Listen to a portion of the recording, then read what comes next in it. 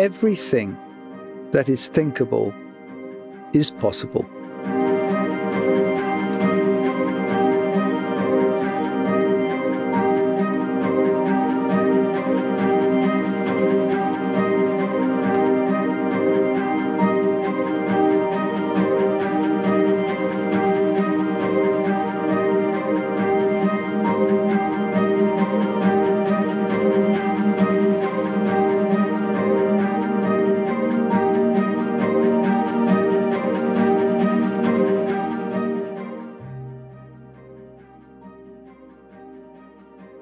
Welcome back to the next chapter of Emotional Intelligence Part 2.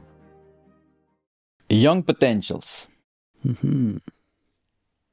We are never truly ready to face what life has to throw at us until we are mature enough to know that we are not alone.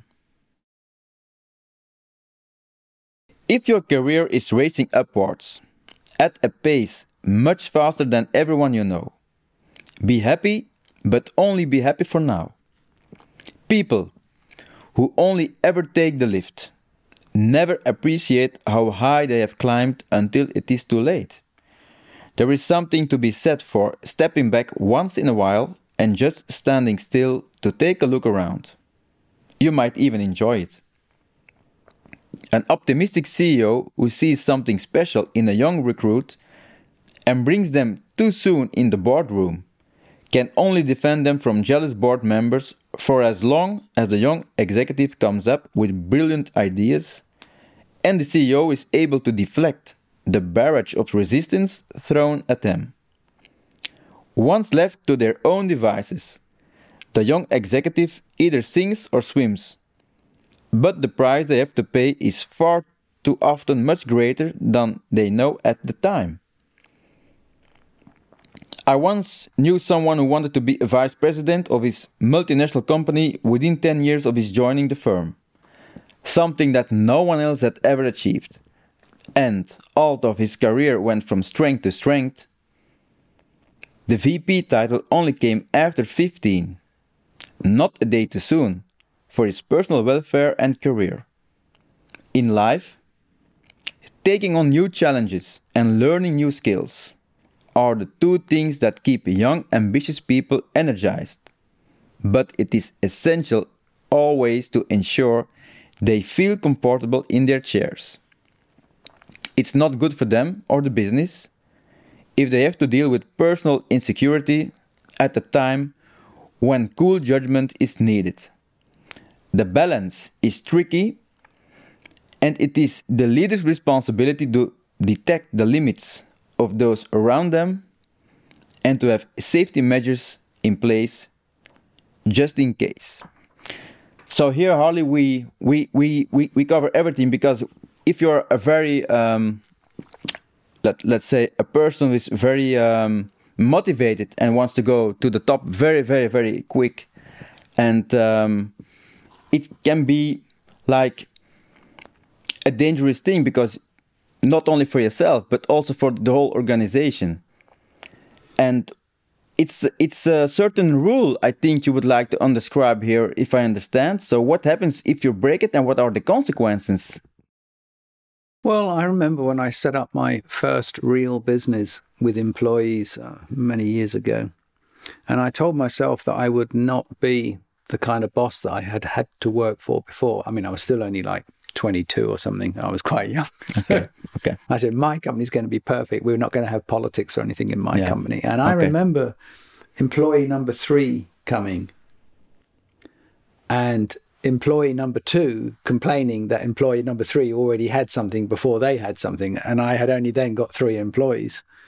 So that was always there. The article, the section you've just written, was really focused in an organization's, typically these big organizations with these very experienced young potentials. But what I'm trying to say there, and it's very relevant in your business, is actually there is nothing wrong with young potentials flying through. And you've got a brilliant person. You're only going to have them, capture them for maybe a few months or a few years, who knows how long. And they're on a journey to stardom or whatever. Yeah. Yeah, you have to embrace it. But all I'm saying, as a leader, you really need to be responsible for what's going to happen. If they burn out, if they do something wrong, did you do everything you could to support them? And to go with that, it's all about mentoring. So if you're going to have a young person who's going to go really fast or high potentials, you've got to make sure they've got very, very good, trustworthy, wise mentors, people that they can fall back on when things are not going right or when it's not going well. And that's a question you can ask them. You say, look, when you've had a tough day, when it's gone difficult, who do you talk to? And they might say, well, I go and talk to my sister or my brother or my mother or my girlfriend or my friend. And then you say, well, and does that help? Well, no, it doesn't. Well, then you need to find someone else. And it doesn't need to be me, but you need to find someone. Even if it's the competitor's place, I don't care, but you need to find someone when you're having a difficult day that can listen and help you. And if you'd like it to be me, or you'd like it to be Charlene or whoever in your salon, that's okay. But you need to make sure that they're mentored. Then also the people around you and them who would be jealous and may be jealous can understand that there is a mentoring process. It's not just something in isolation. It can help. Because in a team dynamic, you always have like different kind of potentials. I don't call it like skills because you can learn them, you can train them, but like natural potential, natural talent. Mm-hmm. And some people are born to go much, much further than the rest.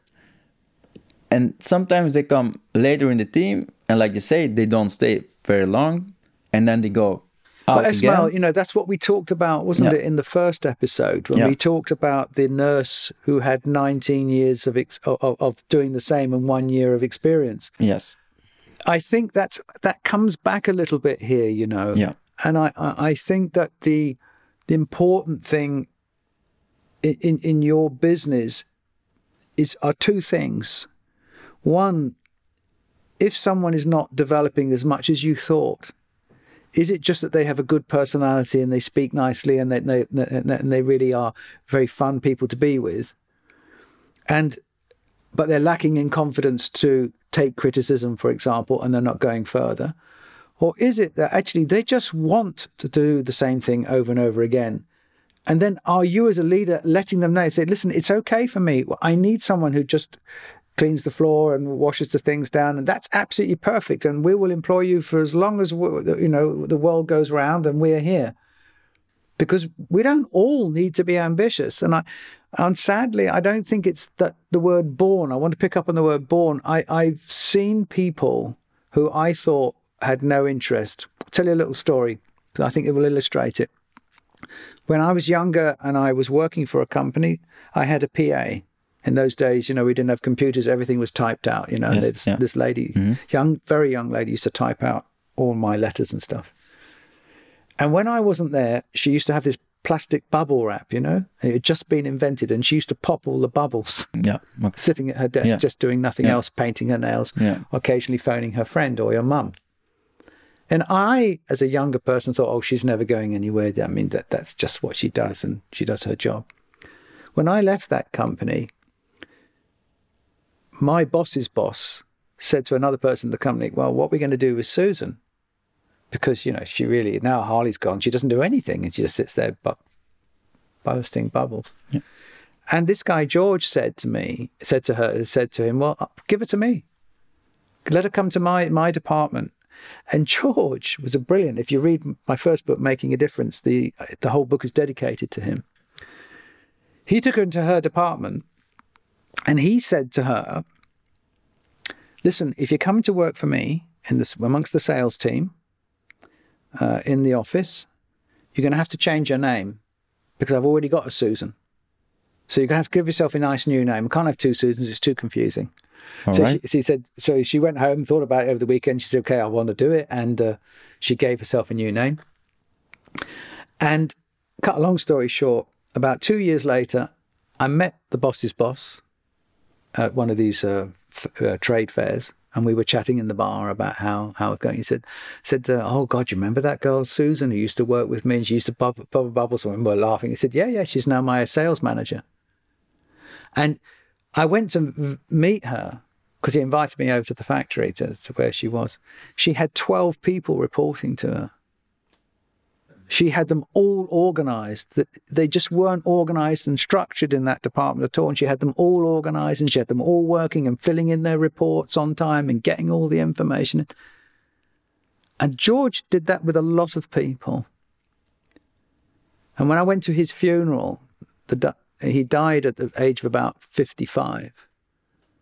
The church was full and there were people standing up telling stories about how he touched their lives. And that's exactly, that's always believed that there's a journey in everyone, but we just got to bring it out. And us as leaders, we've got to make sure we have the right environment for them. And to understand that sometimes it is a journey and it's not going to be with you forever. It's just for a short period of time on their way. But the stories they tell about how life was when they were working with you will influence your business. And it will make you retire at the end of your career proud or dissatisfied. Yeah, of course. Yeah. But you have to see it. And you also need to be willing to do it. I think also.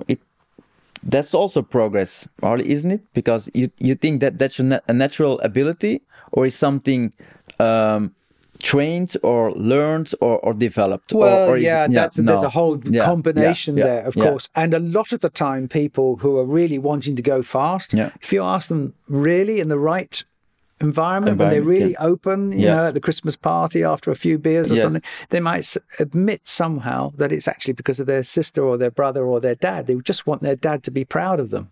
Of course, yes, of course. And they are just going up, trying to get that promotion like you read. Yeah. Because they want their dad to be proud of them. Yes. They want a hug. Yes. There's always... And it's so sad that people spend 15 years of their lives just trying to get a hug from their father to be proud of them. Yeah. And that's what motivates a lot of it and drives it. And this is where emotional intelligence comes in, is building that environment, asking the right question in the right way, and then what you do with the answer. Yeah. So when we continue to what you wrote, building your own reputation, it follows. Mm-hmm. Yeah. We cannot expect everyone to love or even like us. Yeah. But if we have their respect, then surely that is enough for now. Mm-hmm. Okay. In fact, that says it all, but we're going to continue. Yeah. Because it's getting much better. So if tragedy was to strike and your family, friends, colleagues, customers and suppliers were all invited to write your obituary, how would they describe you? I wonder if it would match your expectations. And after such knowledge, if you were given a second chance, would you make an effort to change the way you engage with them? Although many psychologists say that our character is formed by the age of 7, I know from experience that our behavior changes depending on our social context. So, in the same way, with the right encouragement and coaching, we can, to a significant extent, adjust our behavior and in doing so begin to build new reputations for ourselves. He used to be so tough and demanding. Nowadays, he takes much more time and listens to what I have to say. This kind of comment can be heard the world over. But the opposite type of statement can also be true.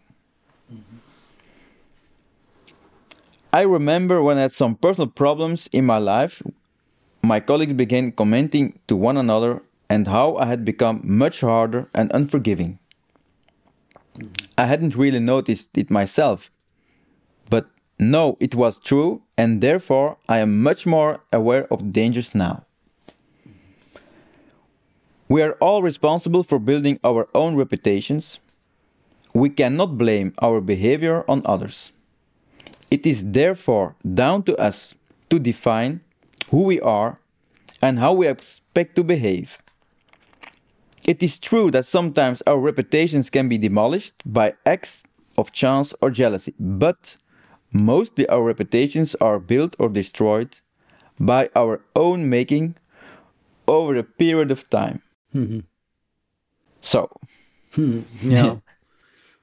Yeah, it's absolutely. I wrote that. It's a long time ago. I think it was 2010, if I remember correctly. So is building a reputation an accomplishment over time with the highs and lows of a career mixed together?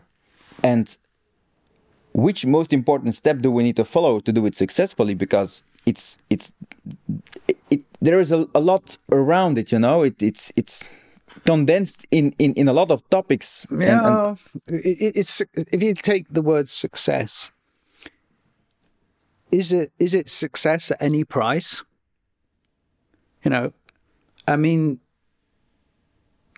walking up the stairs, you see somebody walking up the stairs in your office and they're not holding the handrail. And they do it 100 times, and one day they fall over, and you've never said to them, why didn't you hold the handrail? Because I think behavior change, if you're just doing things because you want someone to write something nice on your gravestone, you could say that your motivation is a bit weird, it's a bit obtuse. On the other hand, it's not bad. I mean, if someone says, well, Holly, you know, he talks a lot, or he's very demanding and he wants things exactly and precise, and good is never good enough for him. He really sets high standards for himself and for other people. Working with him is a challenge. Okay, can I live with that? Yeah, I can probably live with that. But if there's elements of my behavior that I wouldn't be happy to live with, I wouldn't be proud. It's a bit like, imagine it's published in a newspaper. Could you defend it to your family and friends without any problems? Or would you be embarrassed and not want to leave your house? And I think sometimes my good friend Patrick Thomas, the ex-CEO of Bayer, now chairman of Johnson Matthey, he often used to say that, you know, imagine what you've done or what you've said or what you think is in the newspaper. How would you feel? How would you defend that? Because we're talking about leadership now. We're talking about excellence in leadership. And behavior can change. And if people say, well, I can't change my behavior, it's who I am. Rubbish. I bet when you're going out with your friends, you act and behave differently than when you're with your professor, or when you're with your boss, or when you're with your parents, or when you're with your Auntie May. Your behavior changes all the time to fit in with whoever you are. So as leaders, we've got to decide what behavior are we going to use. Now, the problem is most of us who start in business have not been to a school who teaches us how to behave in business. That's called culture. And you've got to decide whether the culture of your business is like in some restaurants where the head chef just shouts and swears at people and whatever, or whether it's a caring, open, listening, discussing, or whether it's a hybrid of the two. I know restaurant owners who really behave disgracefully to their staff until 10 minutes past 1. When all the last people have gone and they all sit together and have a meal and laugh and joke and whatever, and everybody's fine. But that's your job as a leader to decide where that is. But there is a lot involved, because if you, as a leader, deploy such a behavior, you will surely attract people who can live with it, and deflect. Others will say, yeah, I can't take this one. Yeah, so it depends what's behind, you know. Yeah. And you can't please everyone, but emotional intelligence is the ability to inspire and lead and get the most out of everyone. Take a football manager. They have all different characters on the pitch. Some need to be shouted at, some need to be disciplined, some that just need to be given some space. I mean, great managers are able to adapt their behavior to the team and to the individuals within the team. It's something we already naturally do. We only need to be more like to see it more and to be more aware of it. Awareness. When we're doing that's the key word. Yeah. Bewusst in Flemish, to be bewusst. absolutely aware of Yes. of being in control. It's like a racing car. Yes. Am I actually applying too much, too little, too late, or whatever? Yeah. Is this behavior acceptable? And behavior patterns change, for goodness sake. Of course. Oh, You evolve. You can't evolve. If you look at how humor has changed since the 1960s and 70s and 80s and 90s, Yes. and today everything's yeah. changing. Behavior's changing at work. Yeah. My boss used to say to me when I was leaving London in the 70s or 80s, early 80s, Harley, let's have one for the road. Offer me a drink. And I was about to drive a company car home to my wife and family. Staying after work in the pub to have an extra beer, one for the road. That's completely, even the thought of drinking and driving is completely acceptable. Yeah. So our behavior and things do change over time. When we see a benefit for ourselves and for society, we will change our behavior. When a child knows that when daddy comes home, she has to act nicely and be very cute and demure, or the boy does that or whatever, because they're going to get a sweetie, then they know how to change their behavior, how to adapt their behavior to get the reward they're looking for. Yeah. And I think we live in the midst of one of the best examples, because when you see what happened with the COVID-19 in Belgium, worldwide, over the whole world, and how people change, I still find it surrealistic when I'm every day on the salon floor and I see all the things we're doing now. We didn't do them like 2 months ago. Mm-hmm. And you see the people acting. You see also a lot of people not caring and doing their own thing. You see different things. And then... But the ones who are worried about dying, they change their behavior. Yeah, immediately. Because. But the ones who think they're going to live forever and it will never affect them, then maybe they won't. Yes. And there you go. Okay. Yeah, absolutely. So when we see a benefit, we change our behavior. We change. And otherwise we... And the leader's job is not to focus on the behavior, but on the benefit. The benefit, You see? Yeah. That person got that because they did that and they worked like that. And you see they're listening to their clients. Watch them. See they're listening. You don't have to do it. You can do it however you like. But see that they have got all those clients and those people are all coming back in a full order book. Because if you ask their clients when they leave, they say, oh, he's such a funny guy. I love him. I would never go anywhere else. And the haircutting isn't important. Or it's something, the haircutting is brilliant, and they say, wow, he's a strange guy, never says anything, but he makes me look great. So I'll always go there. Yeah. You have both. You have everything. Exactly. You have everything. Exactly. So they've got to see focus on the benefit, focus on the why the behavior should change. The why and the benefit. Yeah, it's the same thing. Yeah. In a similar way, it's a similar thing. The why and the benefit and the behavior will change. Yeah. Yeah. Brilliant, but stupid. Next. Yes. So if a fool is someone that only knows a little, then a wise man is only seen to be wise when he is able to share his knowledge with the fool. I try not to use the word stupid too often. Everyone does something stupid once in a while or makes a mistake that they later regret. But this is not the kind of stupidity I am referring to. My definition of a stupid person is someone that continues to repeat the same mistakes over and over again, not because they are unable to learn, but because they are simply too arrogant or too lazy. And yet, we're all prepared to act stupid when it suits us. For example, in my case, it's mastering Dutch grammar. I am prepared to continue making the same mistakes year in, year out. It seems that I have no desire to focus on perfecting it right now. In my wife's case, it's setting up any kind of new electronic machine. It simply does not interest her, and so she bows to my superior intellect, knowing that the complete reverse is true. The point here is that this kind of stupidity is not a problem because the stupid person is not disadvantaged. My wife gets the video system reprogrammed the way she wants it, without the hassle of learning it to do it herself. it's recognizable, and it's something you see the whole time. So, and sometimes people are not really wanting to change, and I don't know if it's sometimes it can be arrogance, it can be laziness, it can be not willing to step out of that comfort zone. Is that more of a personal problem from the individual, or a miscommunication from a leadership situation?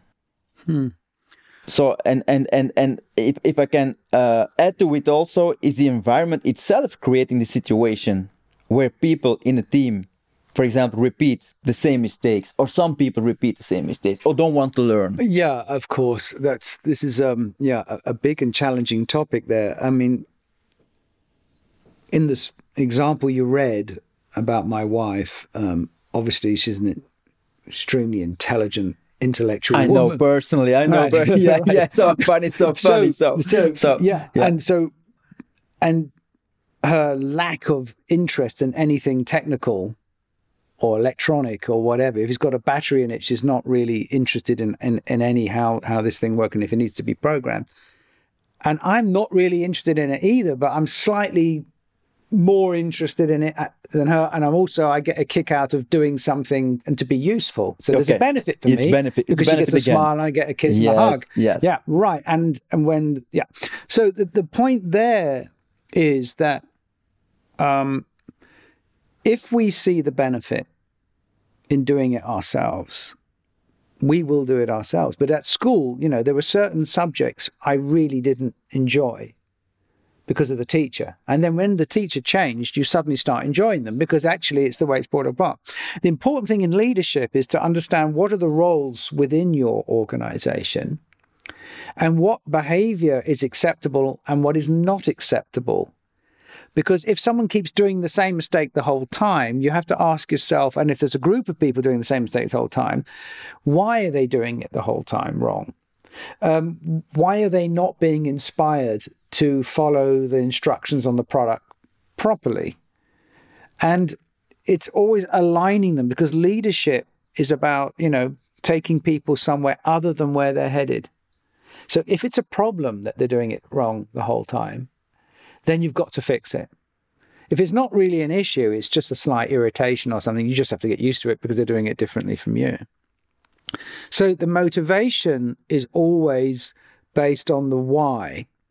So when people are acting a bit silly in the sense that they're repetitively making mistakes, or they're not checking their work when they hand it in, or they're not doing this, whatever that is, then you really need to bring them back to the why. Okay? And you can explain what the impact of what they're doing is on other people. So if your competitors, the people leave with a little bag, a goodie bag, and there's something in it, and they feel good when they go home, you have to repeat, say, I'll keep forgetting to put the thing in. Then you need to tell a story. And you say, look, imagine that you had gone to the salon and that you'd spent your €100 or whatever it is, your hard-earned money, and you gone in and you went out, and there was, sometimes you get something and sometimes you don't. How would you feel? And you see, by getting them into the emotional position, then they might remember to pop it back in again.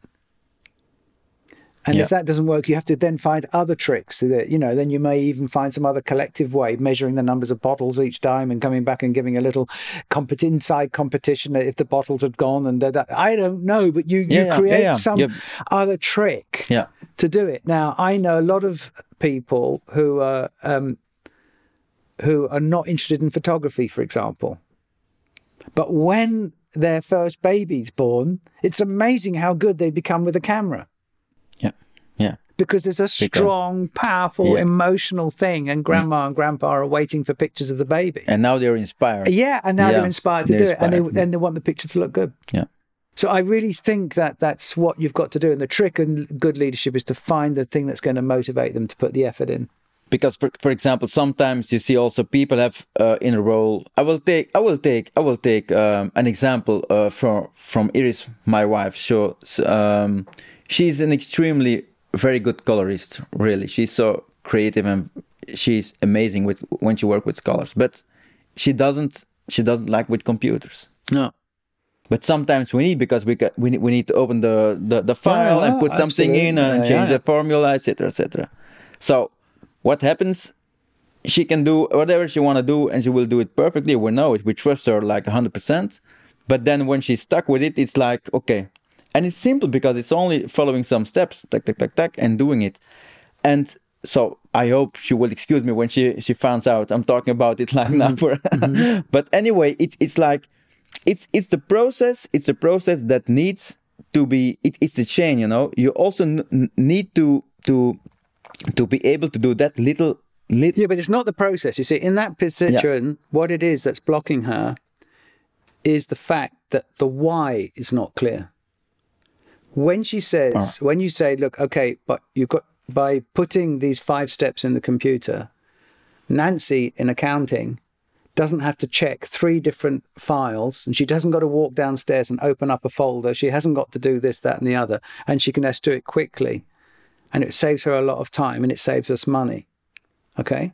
Then the other thing is, for whatever reason she finds it difficult to remember the steps, have you printed out the steps on some paper next to the machine with the little steps, with the little screen grabs? Maybe you haven't. No, we haven't. So you are making a repetitive mistake as well. Okay, correct. Yeah, so, it's true. It's the two things. Yeah, what you've got to do is work out, how do I adjust my behavior to get my member of staff to adjust their behavior in order to solve the problem. The problem is not putting it in the computer. The problem is we don't want Nancy to take 15 minutes to find the thing. Yes. Or to pay more tax than we need to. Yeah. You know, and if you just take the bottle of wine off the table on Friday night and say, right, there's no wine this week. You say, why is that? Oh, because we didn't enter those numbers, and therefore we're going to pay more tax at the end of the year, and therefore that's the tax for this week. Yeah. Next week, they'll all be in the machine. Yeah. Because you're making an emotional link, physical link, and the why is clear. And then when the why is clear, take driving a car, an extremely complicated and a lot of different processes. But when we want to go and visit our boyfriend or girlfriend or whatever, when we're 18, we go through the whole process of learning from people we don't even respect very much how to drive this machine safely, because the benefit is so big. Yes, the benefit is so important. Yeah. It's so now my list is going to adjust. When it is going to write, my list is going to be a big one, I think now. And adjust the process according to the person. And if one way of doing it doesn't work, try another way. Another one, yes. You know, and for me, it's amazing with computers. I'm completely user. I always forget the pattern. Yeah. But if I have the screen grabs, I remember them, and I probably never look at them, but I know they're there, so I'm not panicking. Yeah. And what they're mostly worried about is that she's going to do something wrong and she's going to get criticized. Look, it's so simple. It's only 5 steps. How can you? Yeah, of course. Yeah. And that's what fear of failure is a really big problem for this. Yes. But that's something that comes back again. The fear of failure. Yeah. And that's come. So, dear listeners, we came to an end for this incredible, enlightening episode with Harley Lovegrove. Stay tuned for our next episode. Thank you, Harley, for sharing these insights with us.